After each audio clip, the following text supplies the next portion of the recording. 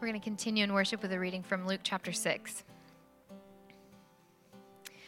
He came down with them and stood on a level place, with a great crowd of his disciples and a great multitude of people from all Judea, Jerusalem, and the coast of Tyre and Sidon.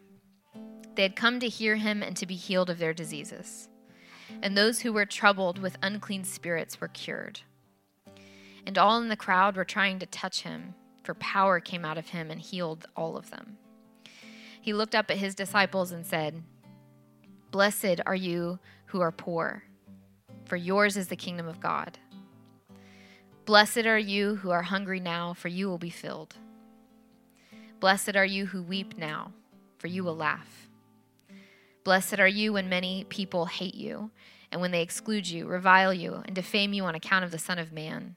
Rejoice on that day and leap for joy, for surely your reward is great in heaven. For that is what their ancestors did to the prophets.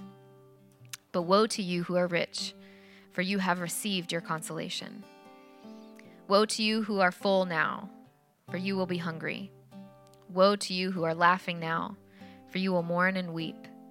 Woe to you when people speak well of you, for that is what their ancestors did to the false prophets." This is the word of the Lord. Thanks be to God. You may be seated.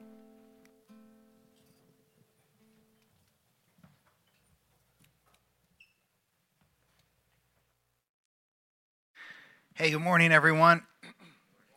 Welcome to church. So good to be with you today. My name is Matthew. I'm the lead pastor here, or as my sons refer to me, the manager of the store. So if you need to speak to the manager, that's me. It's a gift to be together today. That what I feel like today is a hard word that comes to us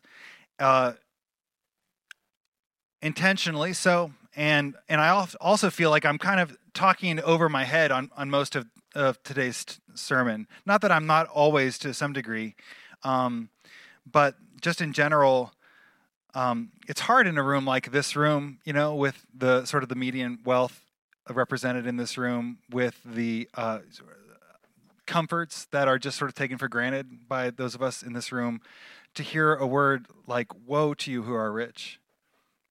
Blessed are you who are poor.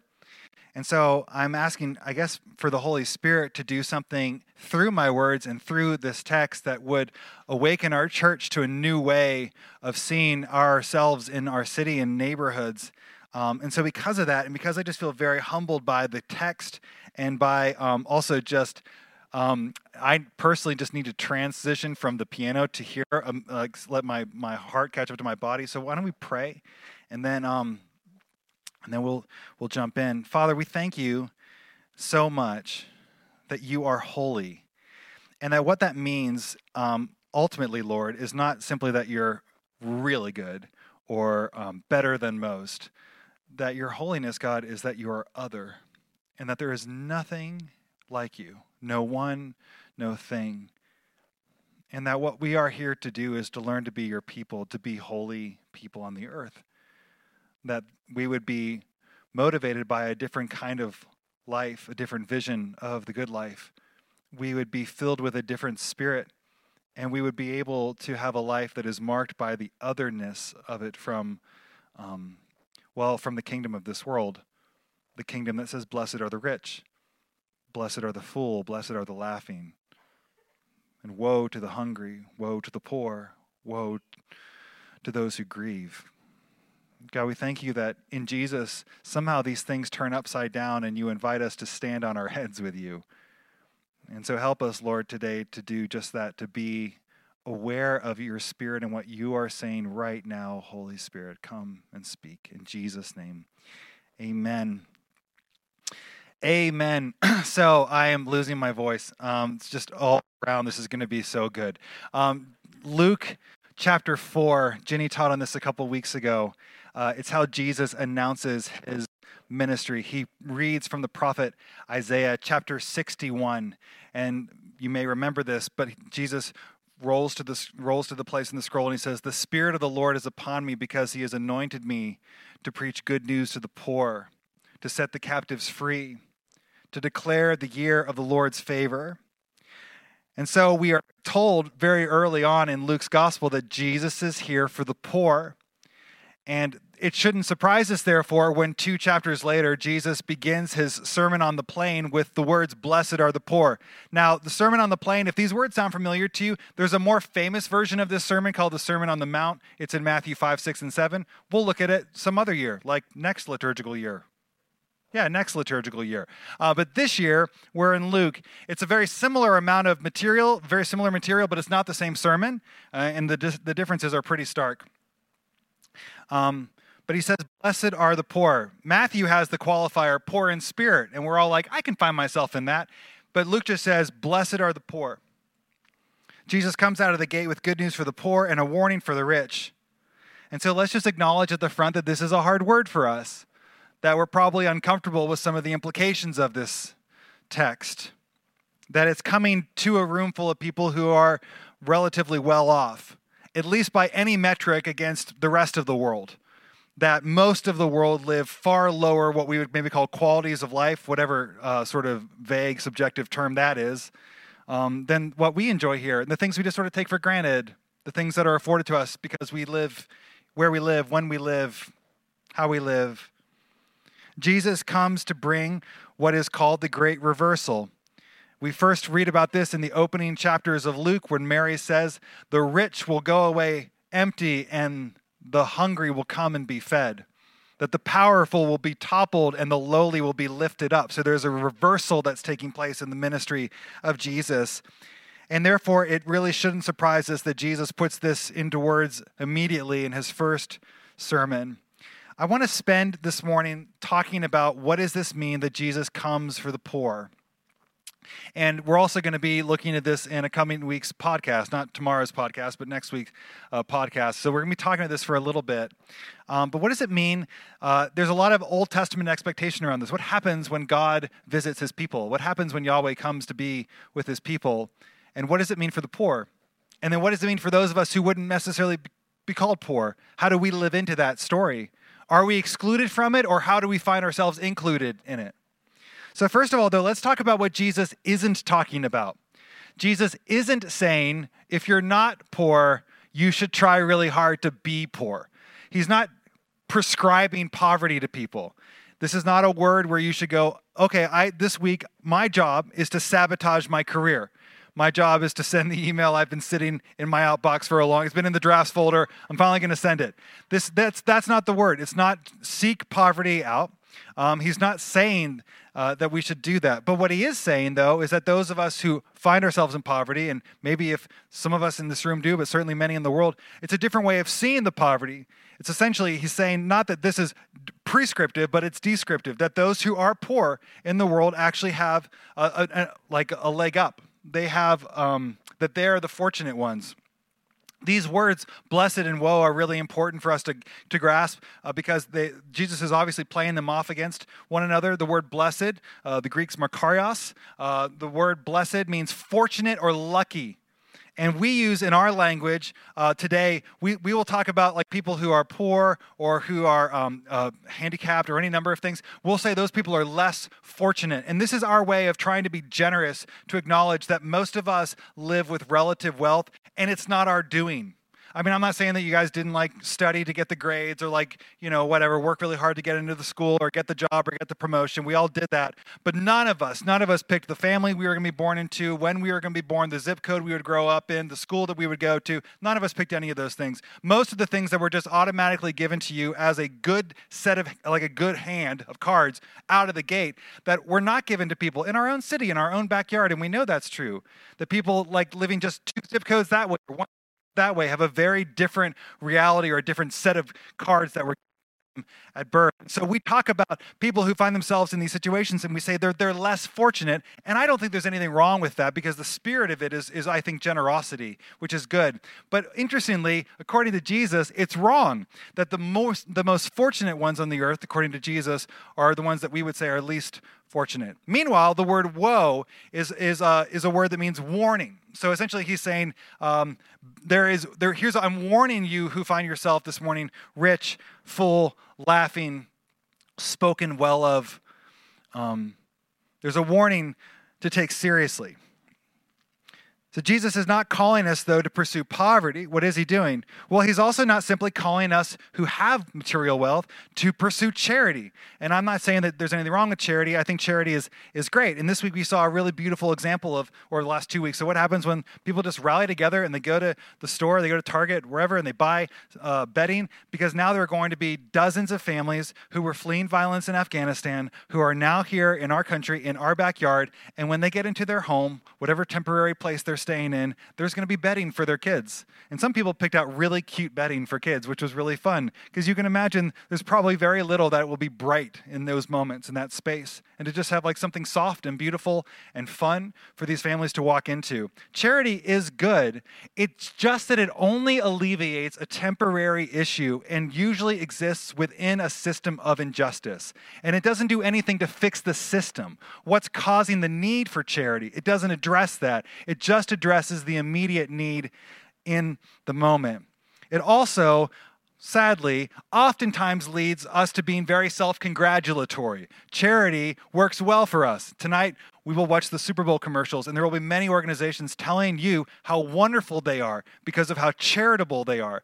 And they're going to try to get you to buy their products because it's really about their bottom line. But that's how charity tends to work in our world today. It's gross. It's like that pukey emoji, like throw up in your pocket. That's how it's mostly used in this world. Even when it's sincere and it's coming from a place of like abundance and a desire to do good, it still tends to exist within a system of injustice, and it tends to be pretty self-congratulatory. Also, Walter Brueggemann says, charity permits us to keep from questioning our own vested interests in the system that necessitates the need for charity, so it's a safe environment to live in that permits us to feel virtuous. I told you, this is a really hard sermon. So what is Jesus talking about? Well, when he says that the poor get the kingdom, the hungry are fed, the mourning will laugh, he is making promises of future restitution. He is essentially saying, because I am here now, because the kingdom is here now, those who have had not enough will have what they need.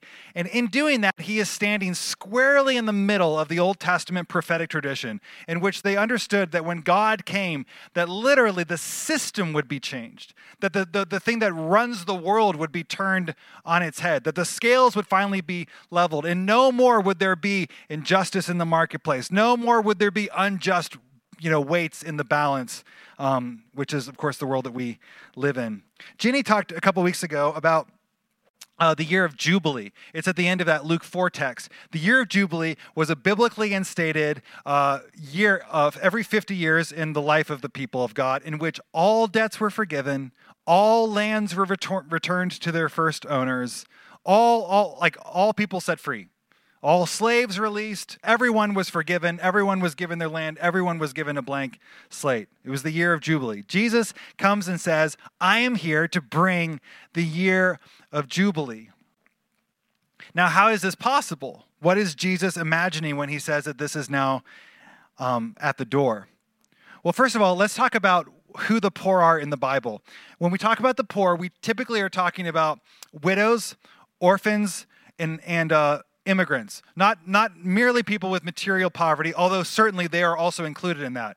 But specifically, when the Bible talks about poverty, it's talking about usually social poverty, people who have no agency over their own life. So who are the people who get gobbled up, chewed up by the system, and spit out? It's people who don't have an advocate for them. Especially in a patriarchal society. That was true. It's still true today. If you are a widow, if you're an orphan, if you're an alien, an immigrant, and you don't have someone who can speak the language for you, who can fill out the forms for you, who can do the work for you, if you don't have that, what happens? You get gobbled up by the system. If you've ever been in a place where you've needed to try to get food stamps for your family, and you, as an English speaker, know how hard it is in this system to get that to work for you, imagine if you actually have no agency or no advocacy for you to do this. So Jesus is saying, essentially, when he's talking about the poor, he says, hey, good news, you have advocates now. You have an advocate. This is actually what the Exodus story is, essentially. The people had lived in slavery for 400 years in Egypt, and they had no agency over their life. That's what slavery is, no agency. And God had served as a legitimator for these people, pulling them out and saying, no longer are you slaves and servants, but now you are my people. You have a homeland. You have a name, my name. That's what's written on you. So he serves as an advocate for these people to remove them from bondage and instead put them into a land of their own. And that is what Jesus essentially is saying is true now, is available now for those who have no effective voice in the management of social power. So to be an advocate for the voiceless is essentially the call to the church.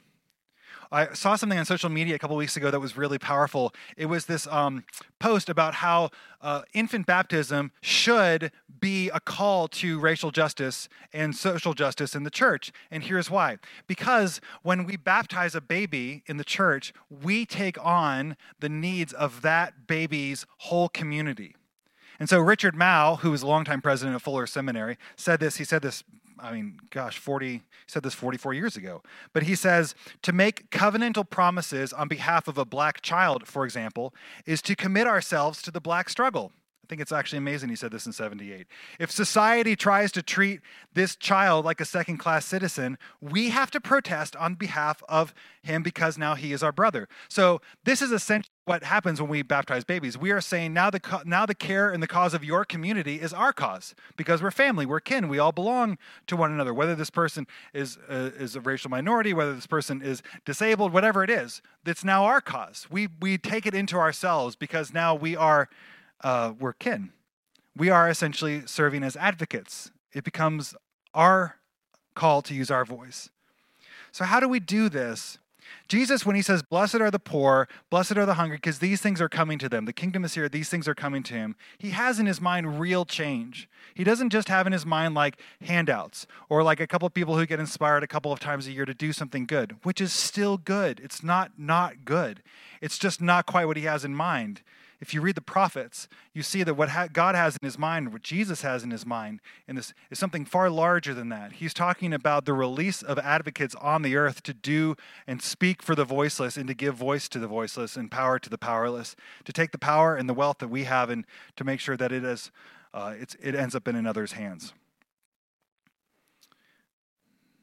The first way we do this is we need to understand the system that we are living in, the system that's stacked against the poor. We just need to understand what it is. One of the things our staff's been doing for 2 years now, ever since the George Floyd murder, when sort of the whole country simultaneously woke up to something that the black church had been saying forever. But when churches like ours finally was like, this actually we cannot be silent about this anymore. We have to do something about this. Really, for 2 years, what our leadership team has done predominantly is learn about the system. We've learned about what has led to this sort of brutality. We've learned about what has led to gentrification in our area. If you lived in Oakhurst 20 years ago, this was a very different place, It didn't look anything like it looks right now. That's true of a lot of Atlanta. How did we get here? What is the racial history of our city? These things should inform how we understand what it means to love neighbor and what it means to be proximate to a place. If we can't understand how people have been literally pushed out so that we can enlarge our, home footprint, then we're not actually loving our neighbor. And so we've spent about 2 years, first of all, trying to figure out what the system is. We got books on the shelf. You can do your own research. There's lots of things to read. Jamar Tisby's book, I can't remember the name of it right now. His first one is a great. We have to learn to be willing to be humbled by the facts that we live in a system that has perhaps disproportionately served us at the expense of others. And we do this because what we're trying to move towards in ourselves and in our community is we're trying to move towards Jesus' vision of the kingdom. Jesus' kingdom of God is a socio-political vision in which there is distribution of wealth and power that is equitable. This is why Bryan Stevenson, the social justice warrior, the death row attorney, probably many of you have seen the movie about Bryan Stevenson, which I can't remember right now, but anyway, it's worth seeing. He says that the opposite of poverty is not wealth. The opposite of poverty is justice. I love that. Brueggemann says it similarly. He says the opposite of poverty is not wealth. The opposite of poverty is shalom. And really, he's just doing what Brian Stevenson is doing, but he's doing it in Old Testament language. The opposite of poverty is not wealth, it's justice. And for us to wake up to the reality that we live in a system in which the poor are disproportionately marginalized, simply because of any number of factors: the zip code they grew up in, the color of their skin, family of origin. The first thing we need to recognize is that our wealth has by and large dulled our senses to the cry of afflicted people. I think we saw this actually in the last 2 years. There was a lot of energy in the summer of 2020. Remember that? It was the largest protest movement in the history of this country. And that's saying something because there's been a lot of protest movements in the history of this country, including the thing that started the country. Largest protest movement in the history of the country. More people involved, more people engaged, more people at protest than at any point in history in our country. And it just got hard to sustain that. Didn't you feel it? It just got hard to maintain the energy. And then it got politicized, and then it got corporatized, and it just became this thing about money making, and it got gross, and no one even knew what we were fighting for. And meanwhile, the people who have been crying out for literally hundreds of years, pay attention to my struggle, are like, oh, okay, well, there we go again. Because wealth dulls our senses to the cry of the afflicted. Material goods make it possible for us to just simply turn our ear away. And that is a thing of immense privilege that I have, to just care when it's convenient. The problem with wealth is it dulls our senses. It also, I think, dulls our senses to what real joy is, by the way. A lot of promises are going to be made tonight on TV. I'm not bashing the Super Bowl. God bless the Super Bowl. May they win, whoever they are. I'm just saying, what you and I are going to watch is a 5-hour commercial for a good life that doesn't exist. We're going to be told one promise after another that if we had this kind of, then we would have the life we're looking for. And it's just, we all know it's a lie, and yet we fall for it again and again and again. It dulls our senses to what real joy is. The problem with poverty, meanwhile, is that it disempowers a person from agency in their life. And so the call of Christ is for those of us who are wealthy to use our wealth to empower the powerless.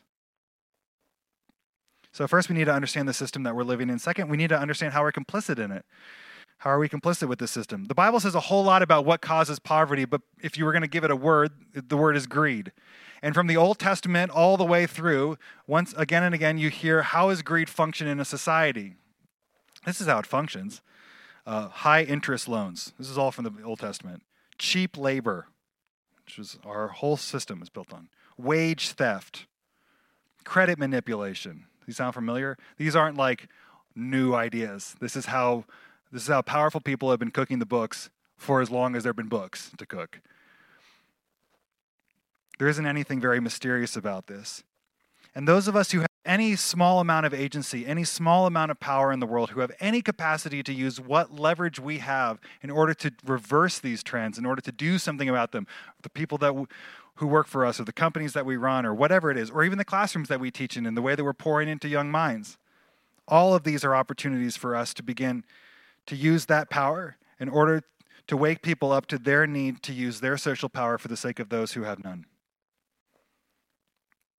There's a really practical little passage in Deuteronomy, which is super fun, where it says, if someone owes you money, it's like you can charge this person low interest on this loan, which is actually surprising because most of the time in the Old Testament it's no interest at all.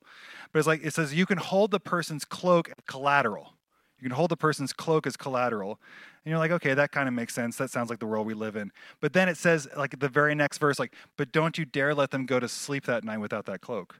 So you hold that cloak, but then you're like, okay, well, the sun's going down. I'm going to give you your cloak so you can go to sleep. So you have something to wrap your body in. I'll be back in the morning to come back. That's a lot of work.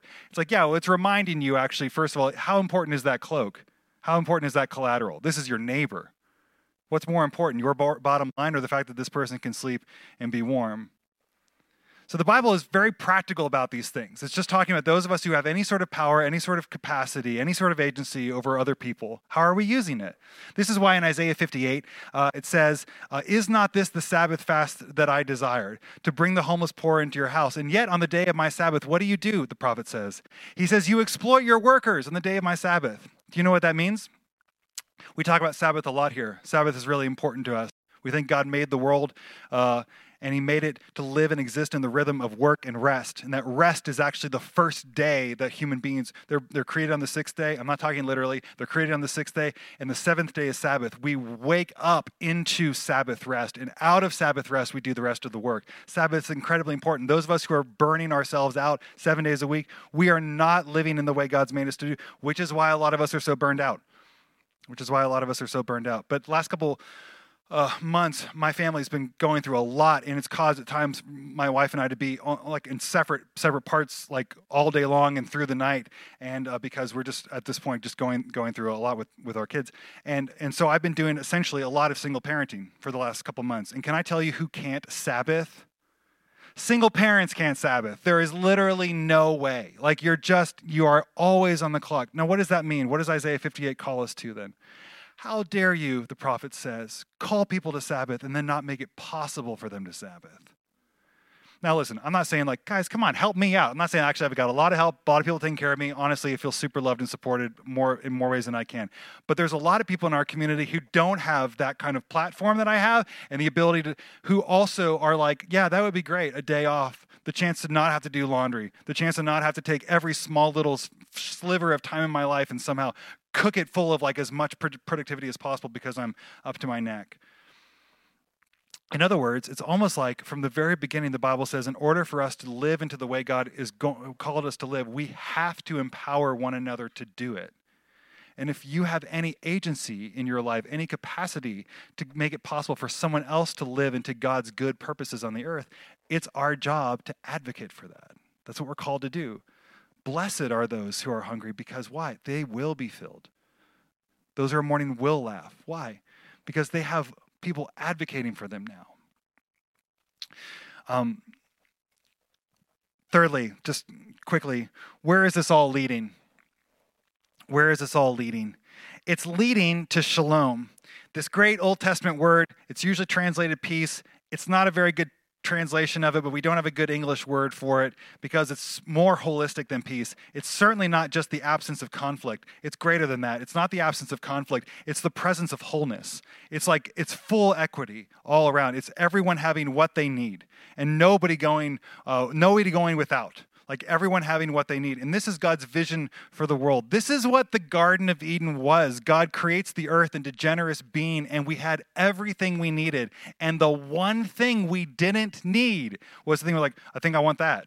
And it was like, oh, and the whole thing comes undone. The whole thing unravels for the rest of humanity. And it's the world we're living in today right now. The reason why there are millions and millions of people around the world who essentially live as slaves, just propping up the materialism of the West, is because all of us are convinced that there's things we don't need that we do need. Because we're still looking at that tree and we're saying, wow, the fruit on there is pretty good looking. I think I need that. And that's essentially like that's the story we're still living in. But God's intention from the beginning was shalom, that everyone would have what they need.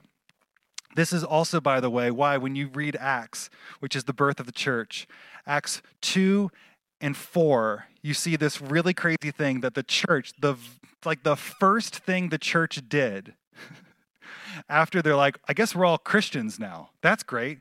Let's get together and take communion and let's redistribute our wealth so that everyone has everything they need. It's like the first thing that happened. It's leading to shalom. It says, shalom is a harmoniously organized neighborhood in which all the members of the neighborhood, because they are proxy, and guaranteed to a viable and secure life of dignity. So essentially what you and I are called to do in this text, I think, is to mobilize whatever resources, whatever agency, whatever power, whatever wealth, whatever privilege you and I have, and to see it as belonging to someone else. This is actually what Philippians 2 talks about. Paul says, have this mind among yourselves, which is already yours in Christ Jesus, who considered others more important than himself, who even though he had the power of God and the equality with God, didn't hold on to it and grasp it, but rather emptied himself and became nothing, a servant, even to the point of death on a cross. In other words, Paul says, you and I already have within us the capacity, the mind of Jesus, to be this kind of people. And yet I know that for you and me, most of us, we are intrinsically me first people. It's just how we're wired. All human beings are wired that way. And yet when you put it in an individualistic society like we grew up in, it's only compounded. Of course we're me first. How else are we going to think of ourselves? Well, supernaturally, what the Spirit is doing in us is unlocking us to be you first people, not me first. That's what God is doing in us. Again, I'm speaking over my head. I know I'm speaking to a room full of tired people. I'm speaking as a tired person. I'm speaking as a person who feels like he's at a limit and doesn't know where the margins would come from to be generous towards really much of anyone at the moment. And I just want to say, peace, friends. The word that God lays before us today is a word of life, not of condemnation. The Spirit is life and peace. And so as this comes to us today, what's inviting us into is freedom, not to slavery. It's inviting us into true abundance, not artificial abundance. And it's already ours for the taking. This is why Paul says in 2 Corinthians 8, he roots this whole idea of generosity in the gospel. And I just want to read it to you in closing.